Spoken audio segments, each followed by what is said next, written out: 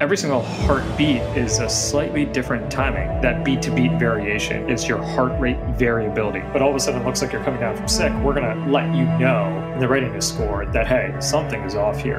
How can we design a study that could perhaps teach all of us how to interpret some of these new technologies and, if people are getting sick? We try to make sure that we build our messaging, build our sort of behavior change implications all about relative change and try to leave that up to the individual versus being too dictated.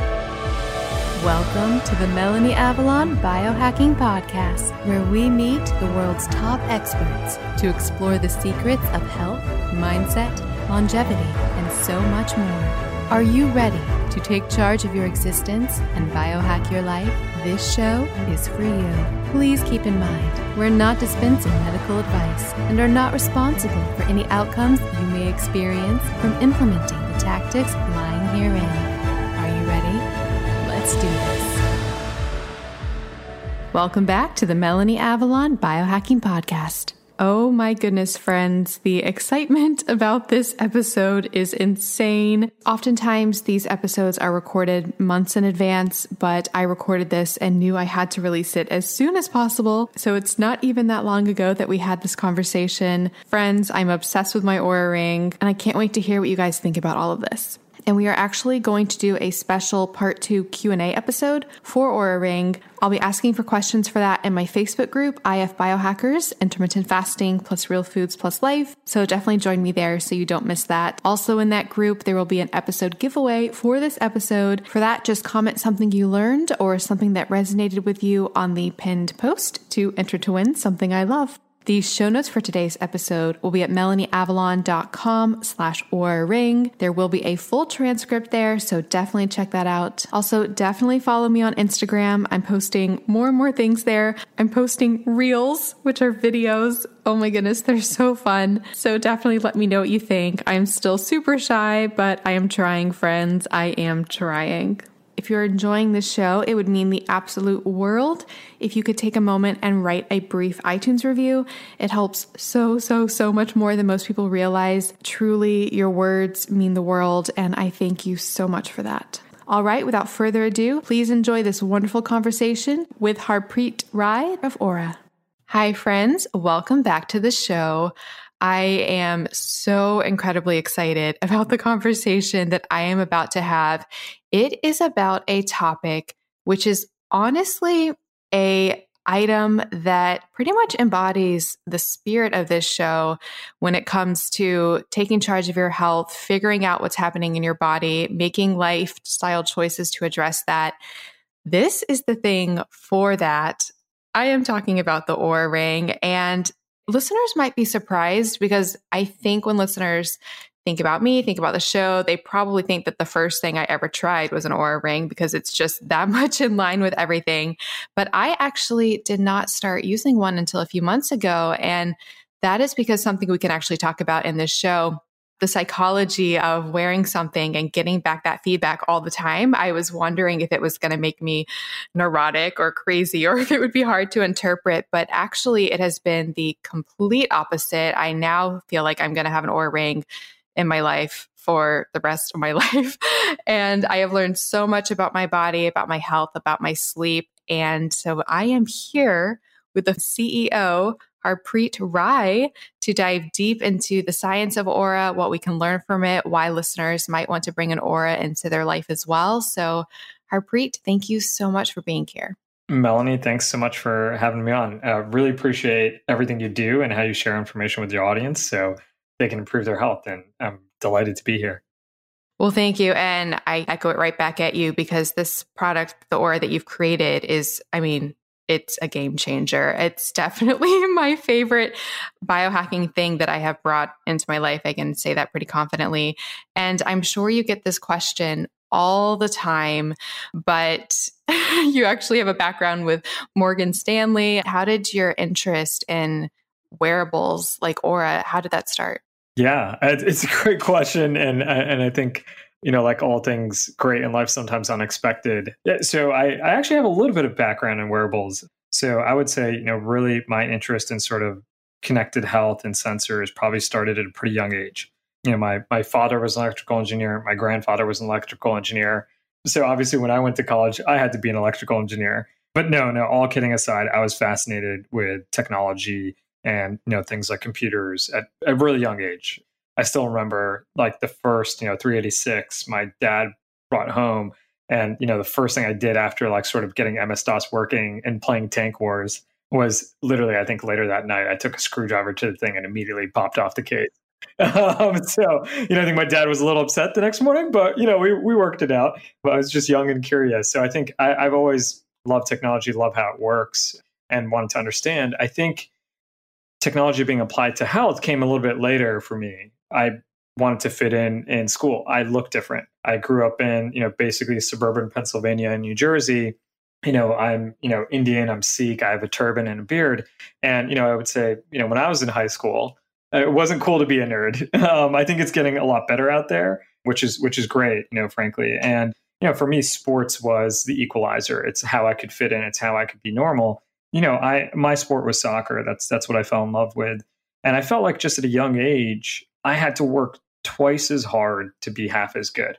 Like I remember seeing friends on the soccer team that, they could smoke cigarettes, they could eat really crappy food and like a ton of sugar and, be able to run a 5-minute mile. And I felt like if I looked at a thing of Sour Patch Kids, I'd gain 10 pounds, let alone eating with it. And so I just like, was trying to understand at a young age, like, how can I train better? How can I prepare better? And I think, what I started to realize is, man, like, the body reacts differently. Different people react differently to the same stimulus.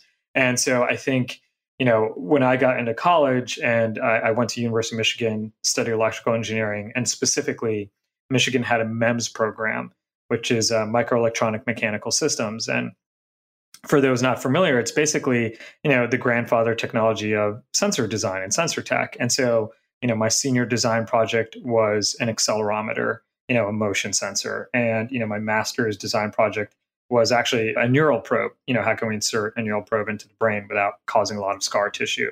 And so I always felt like, these sensors and the applications in health could really help, because I had problems understanding my own health and how to optimize it. So I think that's where my fascination started. I think, and I ended up getting distracted, when I graduated college. I think, I was probably looking for a little bit of the same validation that I looked for, when I got into sports, right? Trying to fit in and I think, and be, be cool, quote unquote. And so I think for me, that manifested itself in, hey, I want to go work on Wall Street. I was graduating 2006, 2007. It was a financial boom. I had a ton of friends in the business school, and they were like, oh, I'm going to go work at Goldman Sachs. I'm going to go work at, JP Morgan or Morgan Stanley and, make $100,000 a year. And so, I thought, oh, that's the cool thing to do. And, I luckily, it was a financial boom. I was pretty good at math and spreadsheets and stuff. And I was able to read some interview prep guides on investment banking and was able to get a job. And so I ended up working, in New York, in Manhattan, in New York City, and at Morgan Stanley in the M&A group. I think a year actually into that, 1 year in, I gained 50 pounds my first year. So I probably gained about a pound of weight per week. And, coming in, I was 150 pounds. And so that was like a huge amount of weight. And I remember some friends saw me, from college. They came to visit because I was living in New York. And they were like, hey, man, like, holy cow, like this is really taking a toll on you. And I also remember it was the first time in my life where I'd come home from work and not be able to fall asleep. I'd be so wired up, whether it was a late cup of coffee, whether it was just, sort of, I'm jacked up on adrenaline, just working till 2 a.m. under fluorescent lights, whatever it may be. It was the first time I started to experience, insomnia, mild insomnia, which was just crazy to me. I ended up leaving Morgan Stanley after, just about after a year. It was a 2-year analyst program, so I left early. That was sort of looked down upon, but I went to something called a hedge fund. And, I went to this fund called Eminence Capital. It's a $7 billion hedge fund. They've been around for 22 years. Great place. Ended up staying there for 8.5 years. And I was able to go from analyst to senior analyst to, portfolio manager. And I ended up getting to invest all across the tech sector, including hardware and wearables and internet companies and, telecom companies. And I think it was there that sort of, my refascination sort of wearables came back. I was spending a lot of time with the components that go into this, into these things, whether they're Apple Watches or Fitbits or Oura Rings. It's, a lot of the same components. I actually am not one of the founders of Oura Ring. I'm the CEO, but I happened to meet the co-founders really early on. So they just announced the Generation 1 Oura Ring. I, really was fascinated with it, knew how important sleep was after repairing my own sleep. I, really was the first wearable that I got on the Kickstarter at the end of 2015, early 2016, that I never took off. And I started to realize, man, the nights I'm sleeping better, I'm performing better the next day in the gym. And, honestly, by chance, just happened to meet one of the co-founders in a Whole Foods. He's wearing an Oura t-shirt and my girlfriend spotted him. And the rest was sort of history. I ended up personally investing in the company, joining the board. And then, the team and the board asked me to join as president. And then about a year after as president, the board promoted me to CEO. And so that's a long-winded answer, probably longer than what your audience wanted to hear, but how I got here at Oura Ring. No, I love it so much. And you come with this personal experience that I think so many of us struggle with. Now it makes sense because for listeners, the Oura Ring, if they're wondering what all it monitors, it looks at so many things. It looks at your heart rate, which we'll talk about, your heart rate variability, your respiration, your activity levels. And you just touched on it. People struggle with diet, with weight gain, with physical activity. They struggle with sleep and insomnia. That's been the biggest thing for me personally. So I think really for anybody who is struggling with anything that they're trying to take charge of, there is so much insight that can be found in this simple ring. So I have so many questions for you, but I guess to start, can we talk a little bit about the actual technology in the ring so listeners can know what it's actually monitoring?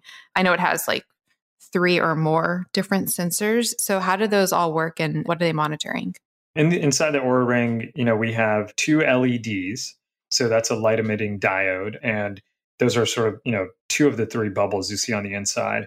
The bubble in the middle is something, called a detector, right, or a receiver. And so, just how this technology works, for those who don't know about it, optical, it's called PPG sensing, photoplasmatography. I can never say that word.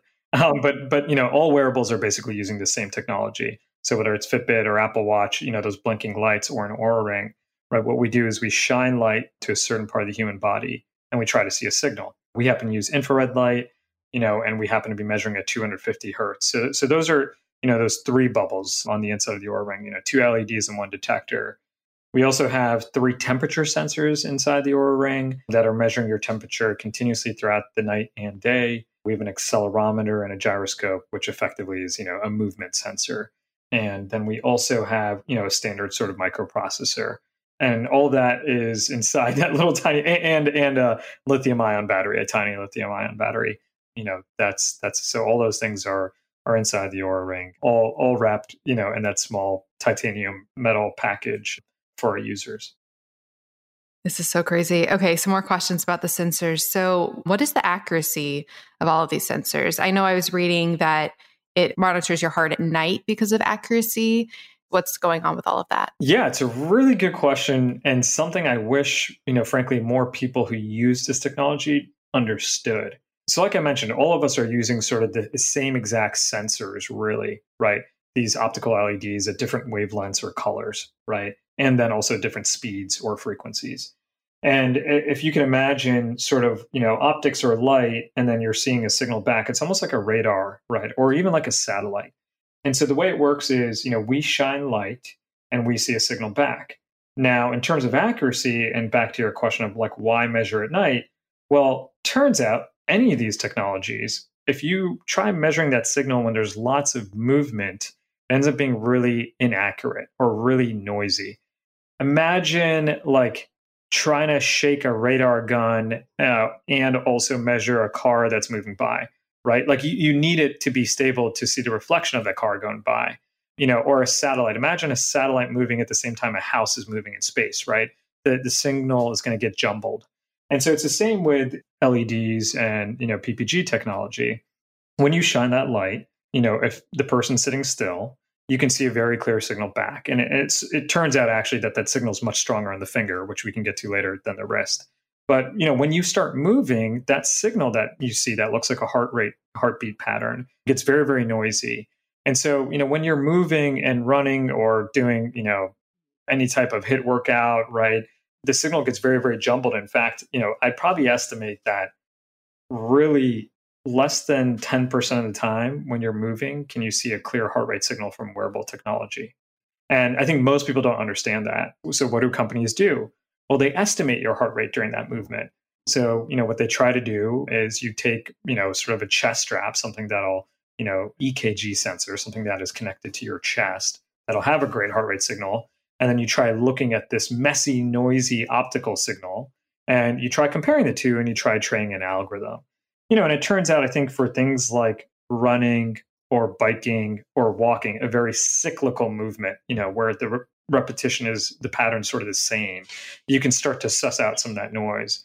But for random movements throughout the day, like if you're just doing chores, if you're just doing, call it any type of CrossFit workout, it's very hard to distinguish any real heartbeats or see them clearly when you're moving. So what all the companies try to do is just really extrapolate it. They may see a heartbeat and then they just estimate, well, that must be your heartbeat for the next 10 or 20 seconds because we don't get another clear heartbeat until then. So I think that's something we've realized it has its shortfalls. If people are trying to measure their heart rates in certain zones and use that workout data, you're sort of relying on unreliable data. And so I think we took the approach of, actually, when is this data and when is this technology the most accurate? Well, it turns out you're the most accurate when you're still, when there's no movement. So why not really focus on capturing all that relevant and accurate data without all this noise? And it turns out that the best time to do that is actually at sleep.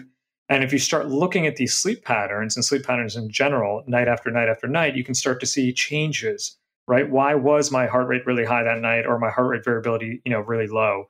Was it that, stress because I was up till 10 a.m., 10 p.m. working in front of a blue light? Was it because I had that, coffee at 6 p.m., right? Or actually ate really late or ate a lot of fat and, for my last meal, what might it be? And then people can start to, now rely on accurate data collected at night without movement to see and understand those changes and make, healthy lifestyle decisions, as you said.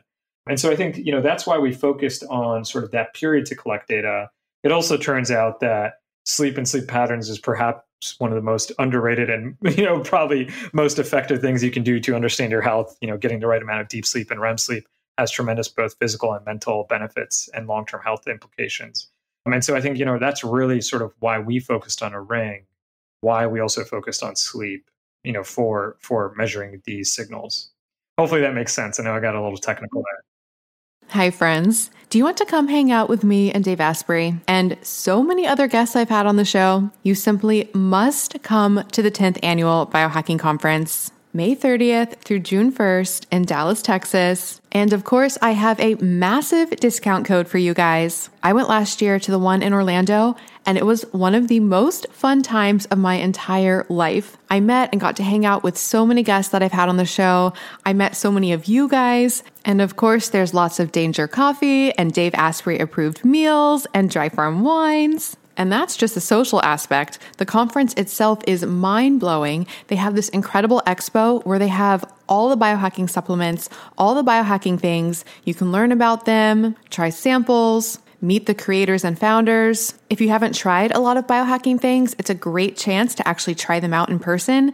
Things like brain tap, infrared sauna, hyperbaric oxygen chambers, and so much more. There are so many incredible speakers as well. You can hear talks from people I've had on the show like Paul Saladino, Dr. Daniel Amen, Dr. Sarah Gottfried, Dr. Mercola, Dr. Annika Becca, and that is just a few of them.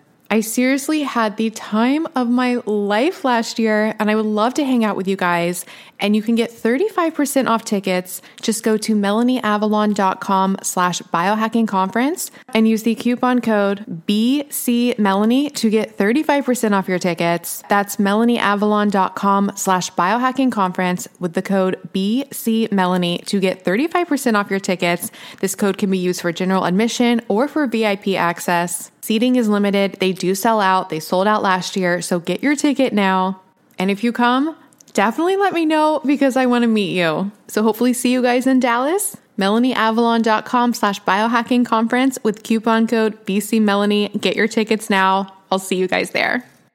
Hi, friends. One of the most valuable things that I do every single night of my life is my infrared sauna session. The brand that I use is Sunlighten. I did a lot of research on infrared saunas before deciding on them. Their saunas are so high quality, they're low EMF, and what I really love is they have a solo unit. That's what I have, and it's really great if you live in a small apartment, might be moving. It's just really an amazing investment, and they have incredible deals and offers on it right now.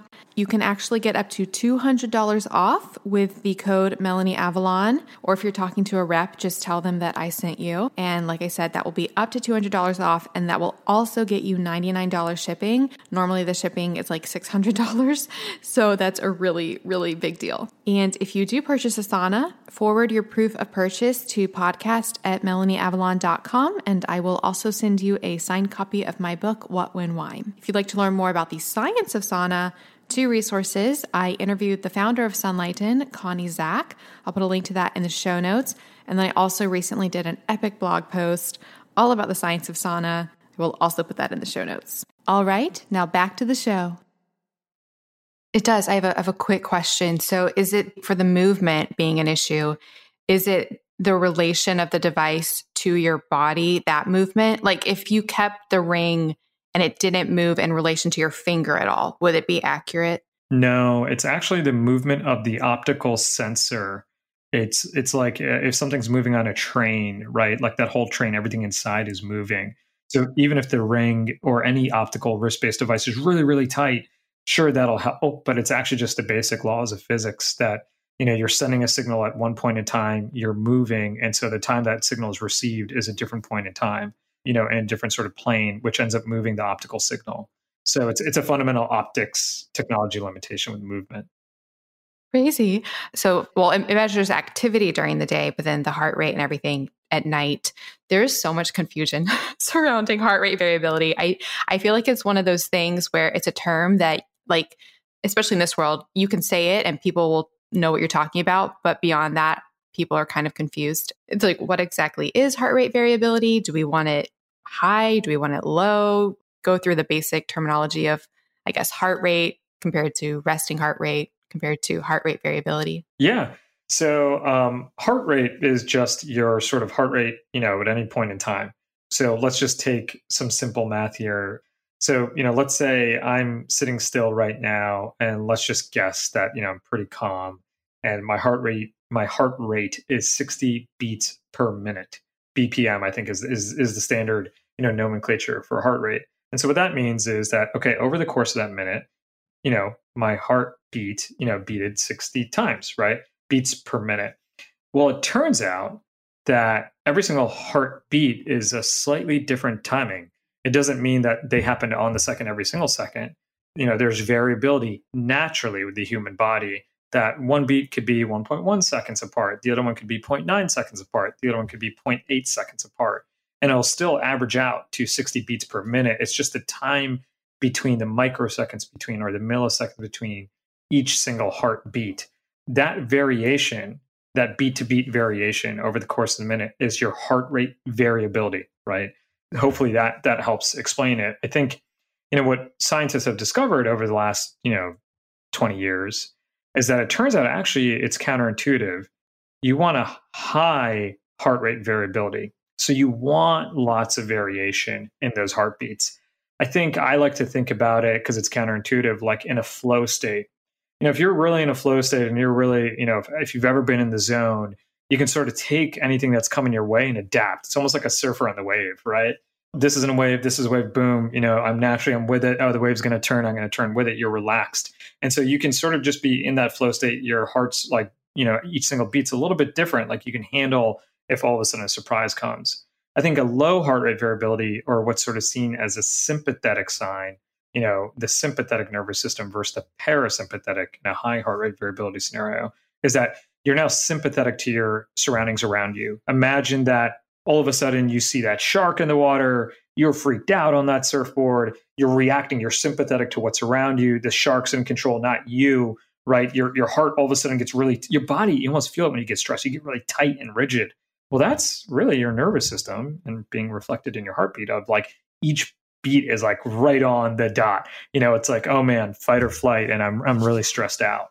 That's how I think about heart rate variability. But the reality is, for listeners to summarize, you want a high heart rate variability a lot of variation, that's a sign of less stress or your parasympathetic system.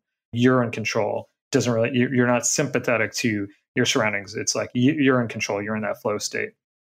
And then heart rate itself, just to back up a real quick, generally it's thought of lower is better. There's obviously some limitations where it's unhealthy, but if you look at marathoners, extreme athletes, you'll generally tend to see very low resting heart rates. Hopefully that helps, Melanie. Two super random questions. So are arrhythmias a heart rate variability thing? Like when people perceive that, or is that completely different? No, it's you're exactly spot on, right? So there's different types of arrhythmias. There's all different types of heart conditions. And, when I think through like anytime you've watched like what's that TV show, ER or like House, and you see that little in the hospital, that little green screen that has your heart rate curve, right? It's like that little pattern, that like little, two little micro bumps and then a big, very big bump. That's sort of the different ventricles of your heart, pumping that blood. And it turns out that same electrical signal has a very similar analogous signal when you move it to the optical realm, when you use light instead of electricity to measure that signal.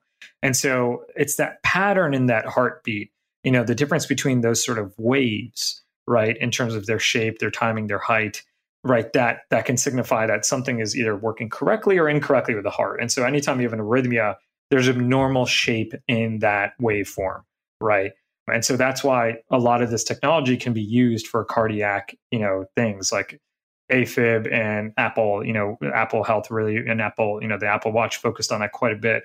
Now in Korea, we've seen actually Samsung release, changes in blood pressure or hypertension for their users in Korea. They haven't gotten approval to do that in the rest of the world yet. And so that's how this optical technology can be used for things like different types of heart issues or heart disease, in the future. And if you think about that again, getting back to the advantages we talked about before, you're really going to want to see that signal, that heartbeat signal, right? That sort of EKG that's in the optical PPG signal, right? Transform. You're going to want to see that extremely clearly. And so if there's lots of movement, if you were to try looking at that pattern, it would look all over the place. You couldn't see peaks and curves in that heartbeat. It'd be a bunch of optical noise. The human eye couldn't even see that heartbeat if you looked at a graph of all that data. And so that's why, again, why it's so important to get almost like the most clean, still heartbeats throughout the day to interpret all of this wearable data. Gotcha. I remember one time when I was in the hospital for something and I got hooked up to one of those machines and I was so excited because I was like, oh, I can like see if I can psych myself out and make the make the heartbeat change on the machine. Those are the things I think about. Another super random question. This is more esoteric, but you were talking about how heart rate variability is basically the body's readiness to, adapt to the situation with the heartbeat. So would that mean that could we have really good heart rate variability, but if we were in a environment of no stimulus, like a very calm environment, then we wouldn't necessarily see heart rate variability? Like if you're doing meditation, what would you expect to see? Yeah, it's actually a great question. So I know we mentioned, by the way, Oura Ring measures your heart rate and heart rate variability all throughout the night, when you're still.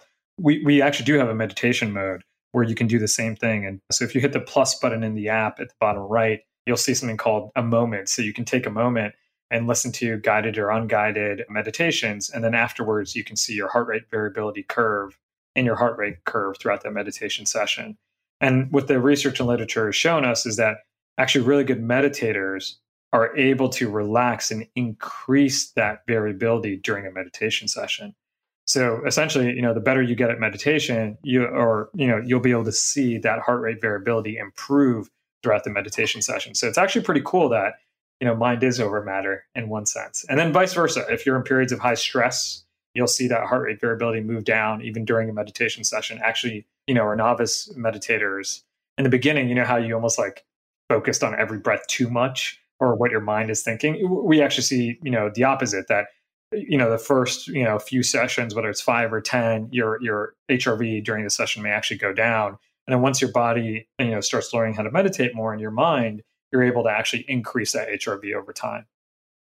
That is so cool. Yeah, I actually last night did the moment session for the first time, but I did it while I was in the sauna. In general, is it okay to have an Oura Ring in the sauna? Totally is. Yeah. I love the sauna. Luckily, I think our rings are waterproof to 150 meters. So you could technically even dive with the Oura ring. Don't dive too deep, but I think 150 meters is pretty deep. Yes, you can take it in extreme temperatures, whether it's cold, like ice baths, or extreme heat, and the ring should be fine. Okay, perfect. Because I asked listeners for questions. Somebody did ask if they could do it scuba diving. So you answered her question. But yeah, when I did it in the sauna, because I did it near the end of my session and I realized I needed to have gone 5 minutes with the moment to get the heart rate variability. And I was like at the very end and I was like, I can't do this anymore. But I did get the resting heart rate and it was like almost 100 just from laying in the sauna. So that was really interesting to see.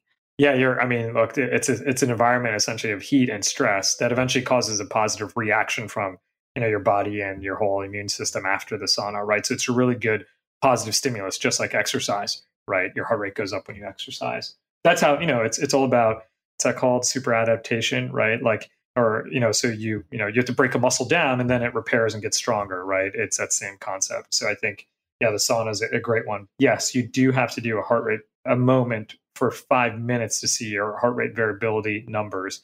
And that's mainly because the way that heart rate variability was created, the measurement is in the time domain called RMSSD, which stands for like root mean squared of successive differences. So they actually do the root mean of the successive differences in the heartbeats. And you need about 5 minutes according to the standard calculations to get enough data to do that calculation. So that's why we make that's sort of just the scientific standard to do it. It is so exciting, all of the data that you get in the app. I want to applaud you because like there is so much information in there, but it does not feel overwhelming. Like it's so easy to go through and read and synthesize. I really applaud you on the user friendliness of the app. Back to the resting heart rate. Because for listeners, when you have the app, you can see, like we said, it measures at night. And so when you wake up the next day, you can see graphs showing your heart rate throughout the night. You can see trends. You get all of these different scores. You get a sleep score, a readiness score. There's an activity score. There's just so much that you can learn. And I think my favorite thing is just how, and this is a question I have about this, is how unique it is to the individual because it really takes in your data. And then every day, listeners, friends, when you wake up, it tells you how ready you are to start the day based on a myriad of factors.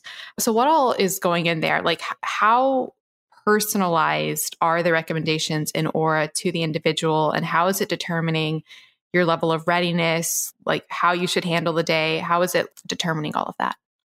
Great question. And yeah, and thanks for the kind words, but really the kind words, belong to our whole team that, work together to create all these scores. It's a good combination of, user experience, UX design, along with some great physiology and science behind it all.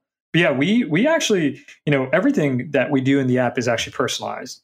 So I think it's sort of the mantra of like a little bit like yoga, like it's your practice, right? It's like, it doesn't matter where you start, right? It's all about self-improvement for you.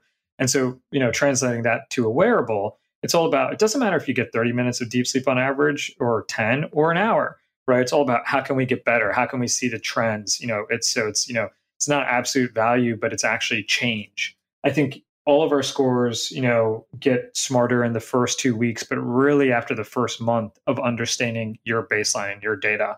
And then we start to see, okay, wait, normally your resting heart rate actually happens. I'm just going to make this up. It gets to its lowest point in the last 20 minutes. But all of a sudden, one night, your resting heart rate actually gets to its lowest, value and sort of halfway through the night.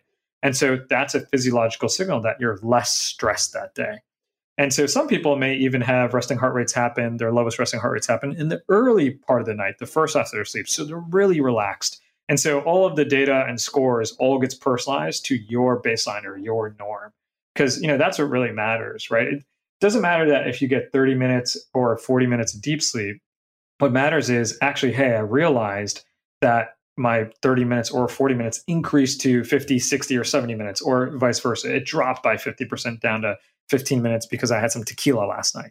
So I think it's you start to realize that the changes in my data, right? This data changed for me. The score sort of reflects that for you. And then you ask yourself, we see this with our users, they ask themselves in the morning when they check the data, wait, what did I do yesterday? And they start to realize, actually, even if I have blue light blocking glasses on, when I'm still working late at night, my mind gets really active, gets really sort of, my adrenaline starts going. And then, it's really hard for me to get a good resting heart rate during night and to be relaxed because I'm so wound up. And so I think you can start to realize what works for you and what doesn't. So I think that's what's so cool about how we built our scores. It's all about, relative changes in your baseline that help people interpret this data and understand it. So if it is individual to the person and compared to their baseline, are some of the things that it is testing, some of the factors, a absolute baseline to compare against something that is ideal, or is everything potentially to the individual? Yeah, it's mainly all the weighting and the algorithms are mainly towards the individual, but we do take, and the relative change in the individual, that's what matters most. But we do look at certain, averages as well. And we give people that. So, if you look at REM sleep in sort of the sleep section of the app, and you click on that, the contributor bar for that, sort of where it says sleep contributors, and you have all the different colors and bar lines. If you click on REM sleep, it'll say that, the amount of REM can vary, it can make up 5 to 50% of your total sleep time, but, on average, it accounts for 20 to 25% of your sleep time. And it usually decreases with age. So, we try to give some of that information so users can start to understand, okay, what is normal? But most of, the way the algorithm work is done and the scores we're come up with is on that relative change. And that's why we hear from users a lot, wow, the data just feels right. Man, I felt like I slept awesome. I looked at this and I had great heart rate variability and I had great, great sleep. And it's like, well, that's because, versus your averages, you did have a really good night. If we just gave that absolute level and developed all our algorithms on that, someone who has low deep sleep or low REM sleep might just get really punishing messages every single day. And, that can actually be very demotivating. It's almost like you're just going to the gym for the first time and you can't do 1 pull-up or 5 pull-ups, right? You may be like, man, I really suck. Most people at the gym can do 10 pull-ups. I can only do, not even finish 1. And so even if you go from 1 to 2, you may feel really demotivated. But in reality, that 1 to 2 pull-ups is a huge progress, right? And you want to be able to actually get credit for that progress to motivate you. And so that's why we built our scores mainly all weighted on the relative changes.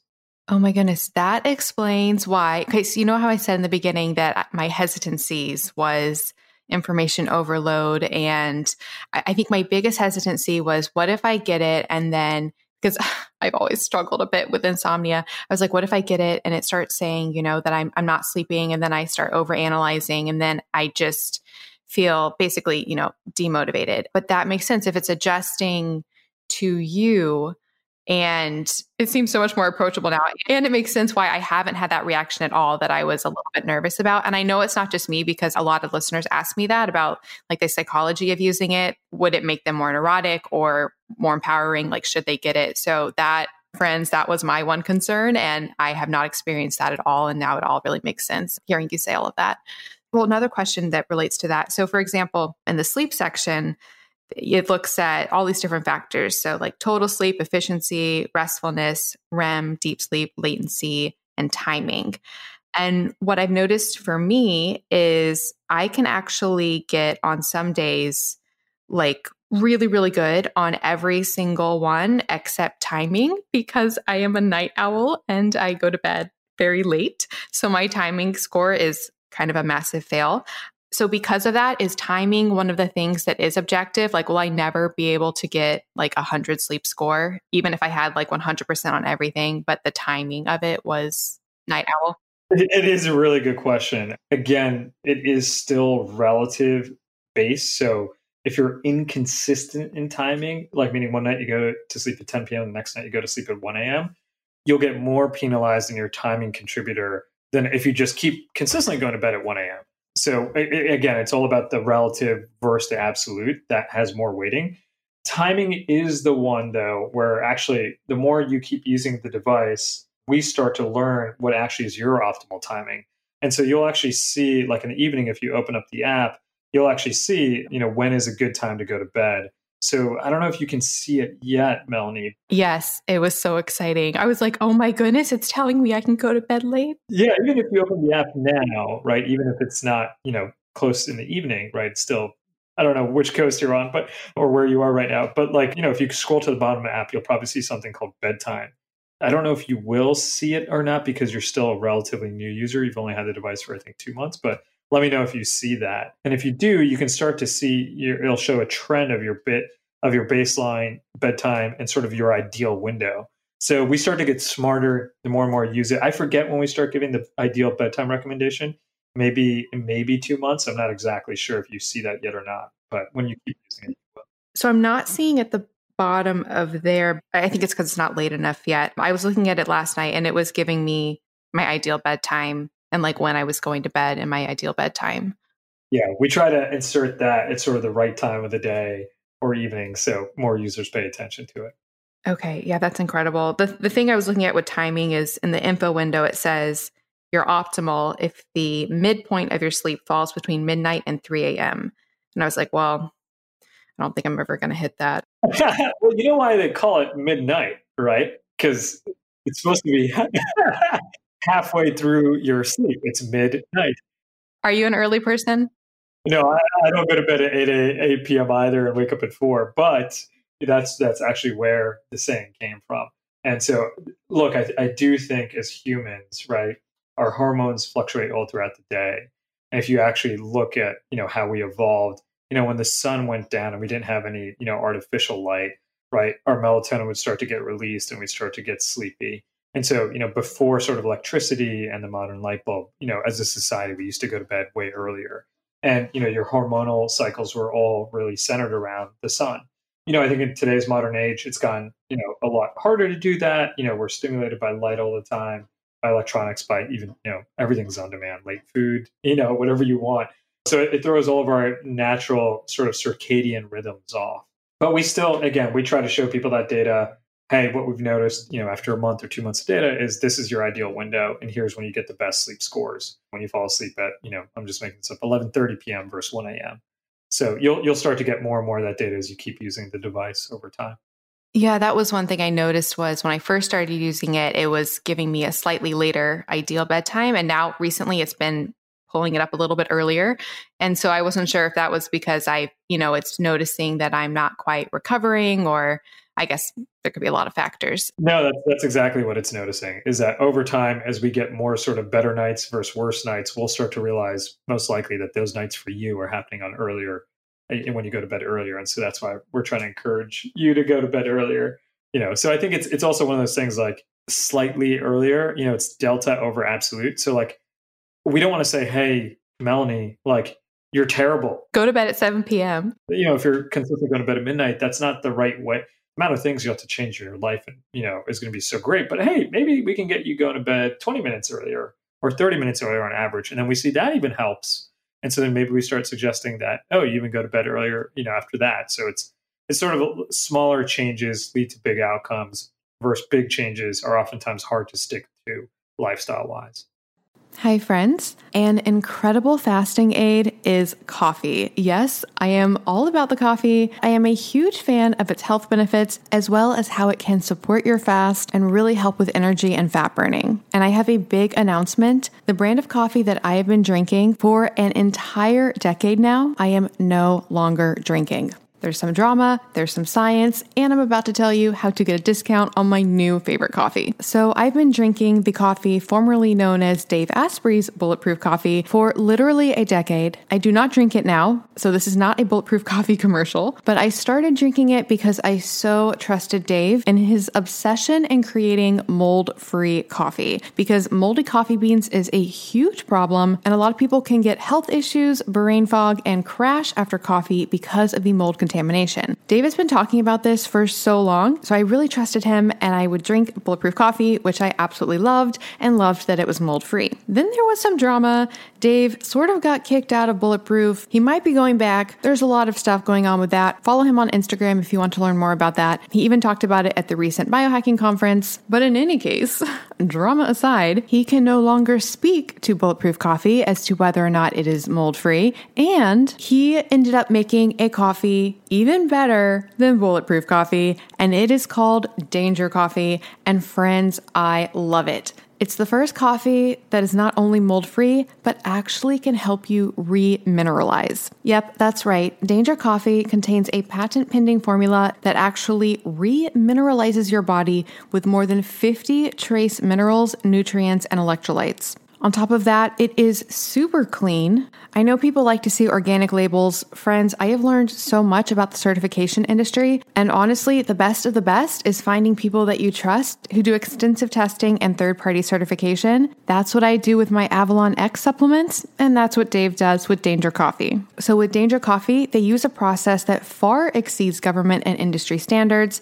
and it is third-party lab tested, so you can rest assured it is free of mold toxins. As for the flavor, Dave selected these hand-picked farm direct beans for their quality, their superb flavor, and their elevated performance. I love the taste of it. It's much richer and more nuanced than Bulletproof coffee. It's honestly one of the best coffees I've ever tasted, and it's so exciting to know that when I'm drinking it, I'm actually helping to remineralize my body. So that's right, if you want your coffee to contain antioxidants, anti-inflammatories, micronutrients, and help optimize your fasting, you want Danger Coffee. And of course, I have a discount for you guys. You can go to melanieavalon.com/dangercoffee and use the coupon code MelanieAvalon to get 10% off. Again, that is melanieavalon.com/dangercoffee with the coupon code MelanieAvalon for 10% off.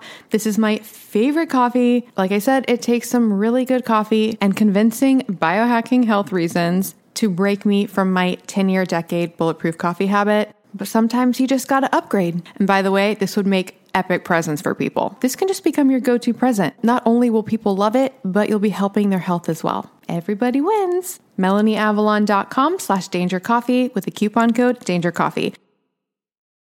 Hi friends, I am so excited to tell you about something that I am obsessed with that can revolutionize your health, help with stress levels, support longevity, and really help you when you go out and are having a bit of wine or drinks or all the things. And I'm going to tell you how to get $100 off. So I've been talking about the role of NAD in our health for so long. NAD stands for nicotinamide adenine dinucleotide. It is a coenzyme that is involved in so many processes in our body, including energy production and DNA repair, and it is depleted by things like stress, aging, lack of sleep, alcohol, and of course, too much partying. In fact, a lot of researchers believe that declining NAD levels is one of the key factors in aging. That's why I have been really interested in boosting and supporting NAD levels, and I have tried all the things. You can take precursors to NAD called NR and NMN.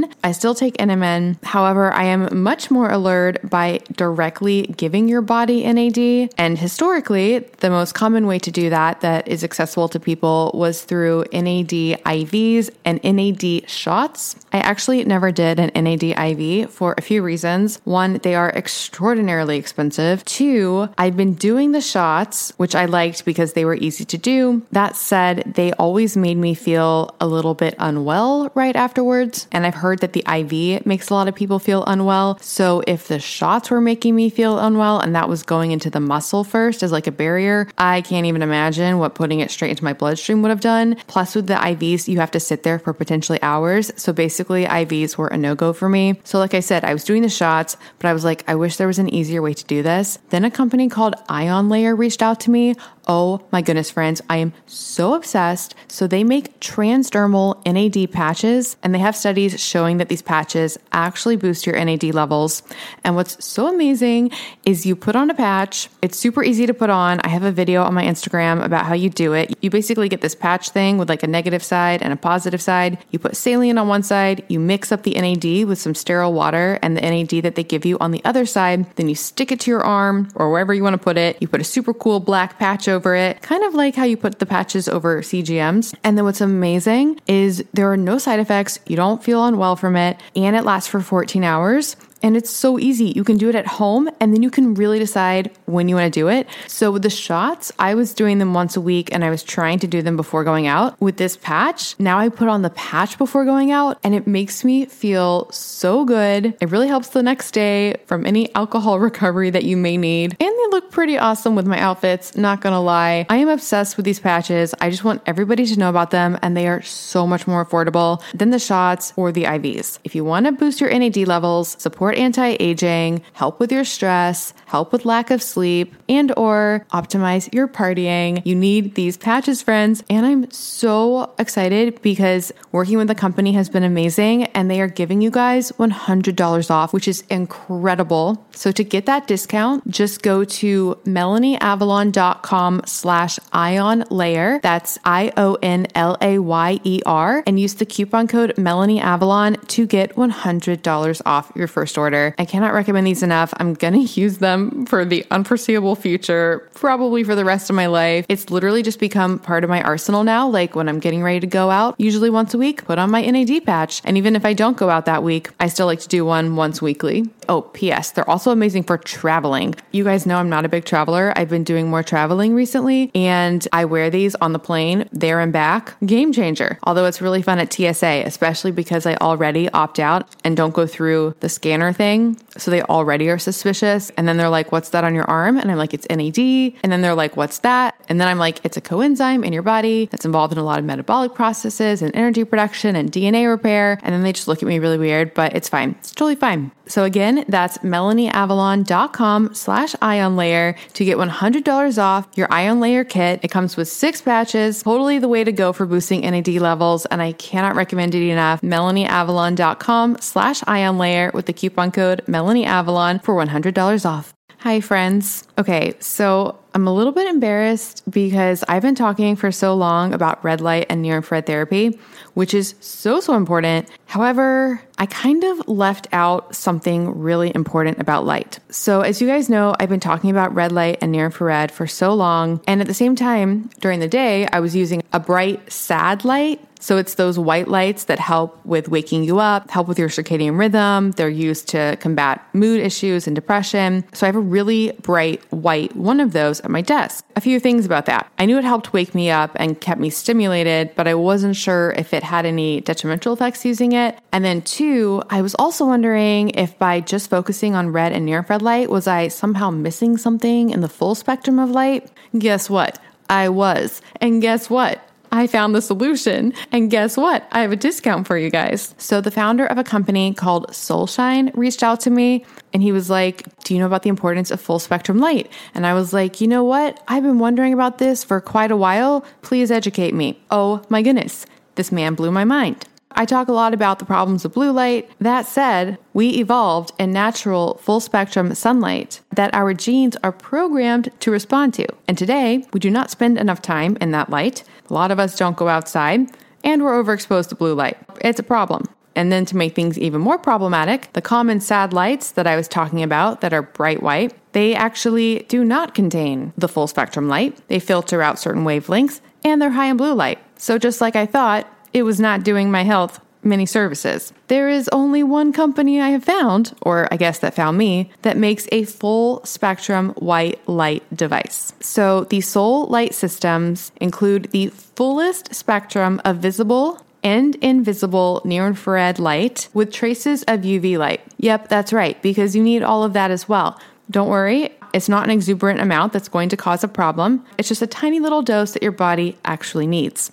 You can use these lights to fix your circadian rhythm and properly stimulate your brain's suprachiasmatic nucleus, or SCN, in a way that it was supposed to be stimulated. It's kind of like the natural spectral diet. Because yes, you may be suffering from malillumination. Did you know that your entire bloodstream actually filters through your eyes in a relatively short amount of time? That's the only way your blood is exposed to the outside world. So when we expose our eyes to this light, it actually can have beneficial effects on our blood. That is crazy. It helps with skin, with mood. This is the light that I wasn't thinking about that we need. I love Soulshine's light therapy devices. I do use it in combination with my red and near-infrared light devices as well, so that I can fully bathe my body in the best light that is so helpful for my sleep, for my stress, for my metabolism, for my immunity, for my health, so many things. They have so many different device options. They have one that I love that kind of looks like a Juve, and I sit it on my desk, and it has options for the full spectrum light, which is that bright white light, as well as a near infrared option.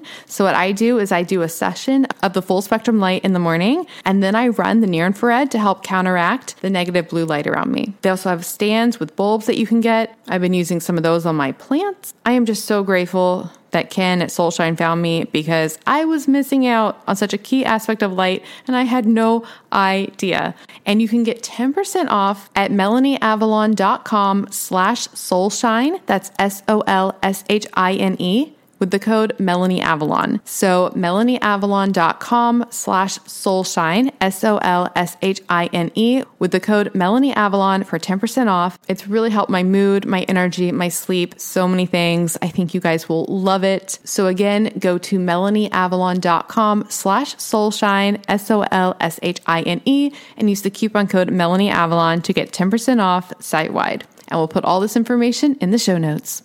This is just brilliant. Another question is, and this is something that a listener asked me, and I was actually thinking about as well.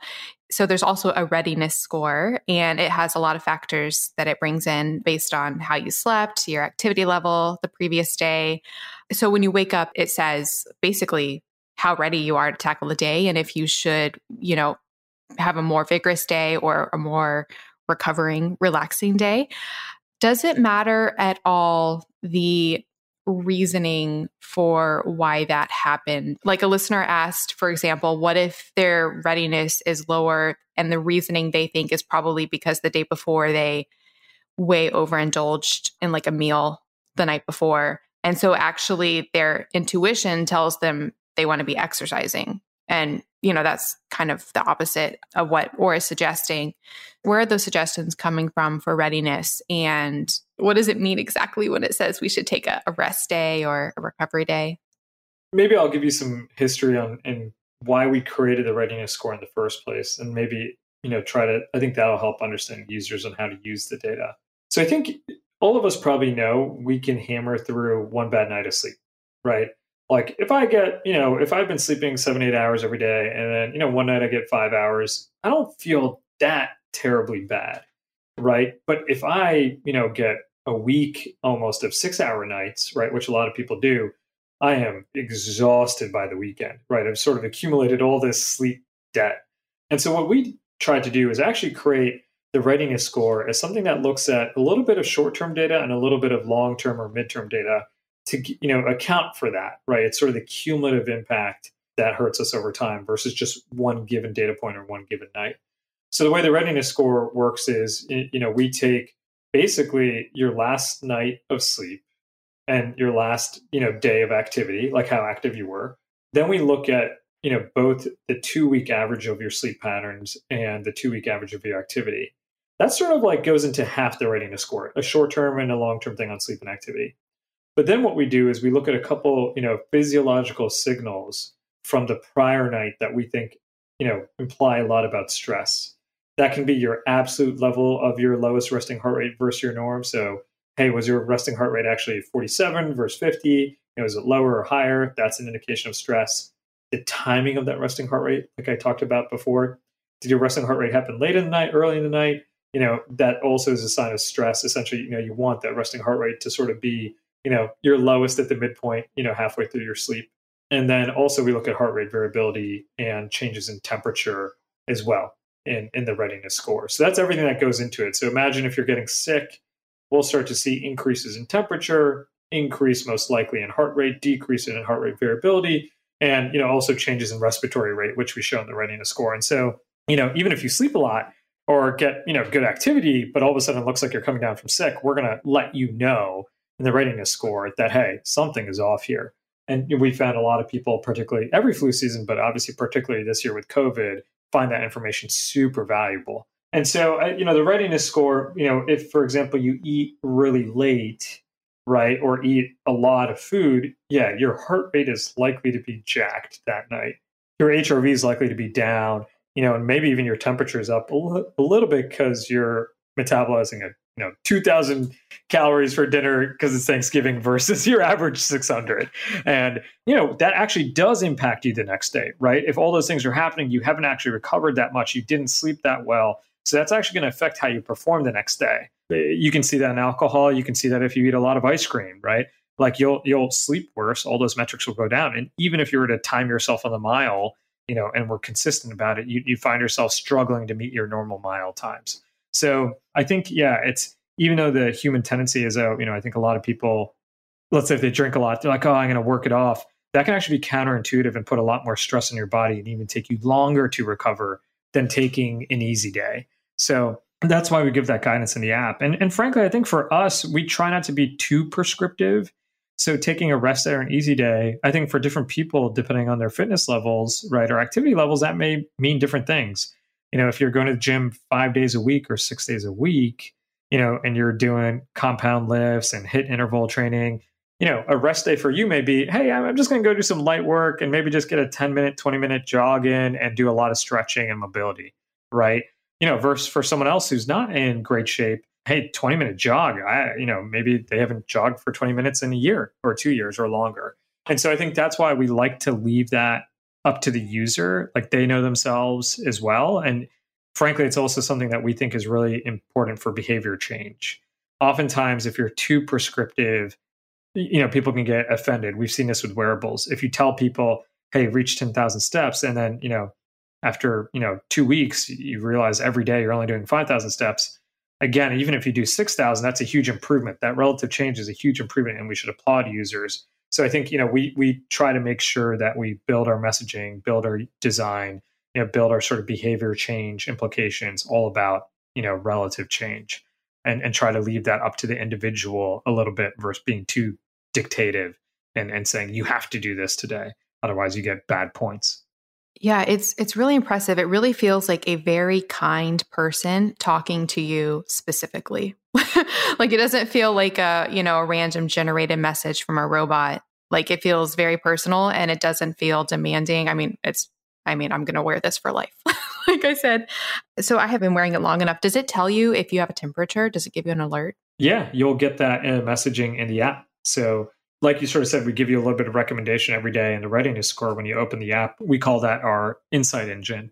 So we try to give you a little bit of insight every day. And so, if we start to see patterns that you may be getting ill, we'll pass on the insight that, hey, it looks like, your temperature was up a degree or whatever it may be, and your heart rate is elevated. You should take it easy today. So you'll see that insight message actually change depending on what the data is. Oh, wow. And you guys have been doing work with COVID? Yeah. So actually, we were the first wearable before Apple, before Fitbit, before Whoop to announce a COVID research study. So, when COVID was really starting to increase during March, we were already doing research with UCSF before, and, we had research that was planned, and all that research was going to get canceled, right? Because you can't recruit subjects for a research study in a lockdown.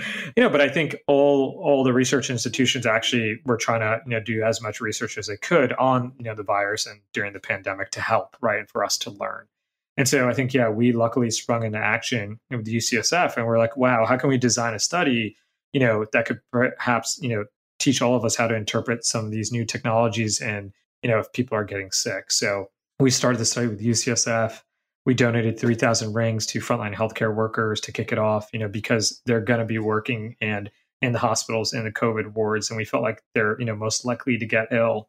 And so, we started the study there, but then, we quickly opened it up to our whole user base. And so, we've had nearly 70,000 people enroll in our study with UCSF right in our app. We've been able now to, luckily UCSF was able to get a lot of funding from different grants. So they received over $5 million in funding, to send COVID tests to people that suggested they had symptoms of COVID, or if they saw the data was, really high in the app. Luckily, I think we should have some exciting findings coming in a couple of weeks in a journal. So can't wait for that to happen. And we've even had 2 other studies with different research universities, follow suit. So we also announced a study with West Virginia University, the Rockefeller Neuroscience Institute there, and also Texas A&M with both DIU, Defense Innovation Unit, and DITRA, Defense Intelligence Threat Reduction, agency. I forget what that one stands for, but using these rings on soldiers. And both West Virginia and Texas A&M, the DIU studies have come out with press releases, early findings, not complete yet, saying that Oura Ring data, has been shown to change 2 to 3 days in advance, up to 2 to 3 days in advance of people feeling symptoms. So we can actually see changes in data before people feel sick, which could have huge implications in not only this pandemic, but future pandemics. Wow. Yeah, that is absolutely incredible. A question I have to ask, because this is probably one of the biggest concerns within my audience. What is the EMF exposure with Oura? Great question. So I'll probably answer that in two ways. The first way is we created an airplane mode. So you can actually turn off all the Bluetooth on the device. And so it won't emit any Bluetooth. So if you click the battery icon in the top right corner, I believe, and you open that, if you click that, you'll actually see a nice little thing from the home screen, that is, about your ring. And then if you swipe to the right, you'll see right there, there's something called Ring Airplane Mode. And so that'll actually, turn on airplane mode or turn off any Bluetooth signals that we send to your phone. In order to turn it back on, you just need to put the ring back on the charger. And so that'll trigger it to turn regular mode, turn off the airplane mode. So you can actually store data on the Oura Ring without ever syncing it to your phone for 2 or 3 weeks. So technically, like if you, just wanted to never sync it to your phone, leave Bluetooth off, we'll store that data on the ring for 2 or 3 weeks if you really want to go low EMF. So that's the main thing we've done, which other wearables have not done. And I think the other thing that we've done is, really focus on things that we know are good for health. So if you look at other wearables, you'll see green lights or, those can be really distracting, especially at night and bothersome. And, we chose infrared. Everything we know about infrared light, it's, that it's healing to the body, not harmful. And then additionally, it's actually not visible, right? So you don't even see it. So it doesn't bother you late at night, or when you're sleeping, some bright light in your face if you're cuddling with your partner. That's another thing we took into account. And then lastly, really why this is Ring is it's because that pulse signal on the finger is so much stronger, about 100 times stronger than veins on the wrist, sort of where your wristwatch sits. And as a result, we need a lot less power, 1/100th the power to see that pulse signal. So because of that, we're able to use a much smaller battery, right? And so if you look at our battery, on average, it's about a 15 milliamp battery. I think if you look at the latest Apple Watches or Garmin's, it's like a 200 to 300 milliamp battery, so it's 10 to 20 times bigger. And so, I'm a big believer in physics. And so, energy is, neither created nor destroyed, but, Oura Ring's battery is tiny and it lasts a week. And so, we're not really emitting that much power versus these other things are almost like hockey pucks of batteries on your wrist. And, and the battery life is way shorter. And so they're, sort of illuminating a lot of power and a lot of, potential EMF. So I think those are all the ways that we've thought through it and all the design choices we made to be as EMF friendly as a wearable as you possibly could be. Yeah, that is incredible. And I don't wear any of the other wearables, and that's one of the primary reasons. But then looking into Oura, I, read some of that and I was like, this is fantastic. So it really checks all the boxes. So thank you so much. This has been absolutely incredible. I know my listeners have been dying to hear this episode, and now I was already sold with being on the Oura train for life, but now I just want everybody to get one. The last question that I ask every single guest on this episode, and it's just because I realize more and more each day how important mindset is surrounding everything. So what is something that you're grateful for? I guess I'd say, I'm grateful for having my health and having my family. I think those are the people that shape me to who I am. And, being healthy is part of that because I'm able to function and in a way that I want to. And, I think, we can't take that for granted. Ultimately, health will unfortunately end all of our lives, right? And, so our time is sort of precious on earth, and being able to be healthy and understand my health and be able to work on it as a company, I don't know what could be more meaningful. And so I'm just truly grateful for that. And, personally for my parents, my mom and dad, really raised me to be curious, to explore, to try different things, to, be bold. And, if it wasn't for their encouragement and their persistence, I, definitely would not be here today. So super thankful for them. I love that. Does your whole family wear Oura rings? Everyone but my sister. My mom and dad are wearing it. It actually took them a while. So they started, I think, really about a year ago, they got into it. It was pretty cool to see because, my mom's like not that into technology. Like, I love my mom, greatest person on earth. She's my superhero. But, she's not the person that's going to, honestly, if you ask her to forward an email, she'll be like, well, where is that button? But it's so cool because even her, like every morning, she just opens the app and she sees a little bit of data. And she just asks herself, wait, what did I do yesterday that it's different today? And it's that self-introspection that we think is universal, regardless of how much you understand the data or not. And so it's been pretty cool to see that. And one day I'll get my sister on it, but I think she's worried about the orthosomnia and the neuroticism of like having too much data. But yeah, both my parents have been using Twitch. Tell her I said it's fine, that was my concern, and it's totally fine. All right. Oh, wait, really last question. Will you ever do custom Oura rings? I saw the diamond one and I was like, that would be a good proposal. Engagement ring. Yeah. Something that we think would be really cool. It is a little hard, right? Because all the variants with like sizing the ring, make it a lot harder. It's like, you need a custom one in this size, that color, that model. What we've been trying to do is actually introduce more colors. So we just released a gold ring 3 weeks ago. I think a lot of our female users obviously have been asking for that. It took us a while to make sure we got it right so the color didn't fade. So I think we'll do hopefully a lot more colors and a lot more design choices over time, and hopefully even some partnerships. There's some really cool jewelry brands out there that we think we can innovate with and make Oura Ring even more appealing and make it look better to different audiences. So sign me up. That's exciting. All right. Well, thank you so much. Enjoy the rest of your day, and hopefully we can talk again in the future. Thanks so much for having me, Melanie, and really appreciate everything you do. I think, the people you have on your podcast, the inspirational and plus the health angle, I really just think helps people be better versions of themselves. So I really appreciate you for doing that. Thanks. I'll talk to you soon. Bye. Bye. Thank you so much for listening to the Melanie Avalon Biohacking Podcast. For more information, you can check out my book, What When Wine? Lose weight and feel great with paleo-style meals, intermittent fasting, and wine, as well as my blog, melanieavalon.com. Feel free to contact me at podcast@melanieavalon.com. And always remember, you got it.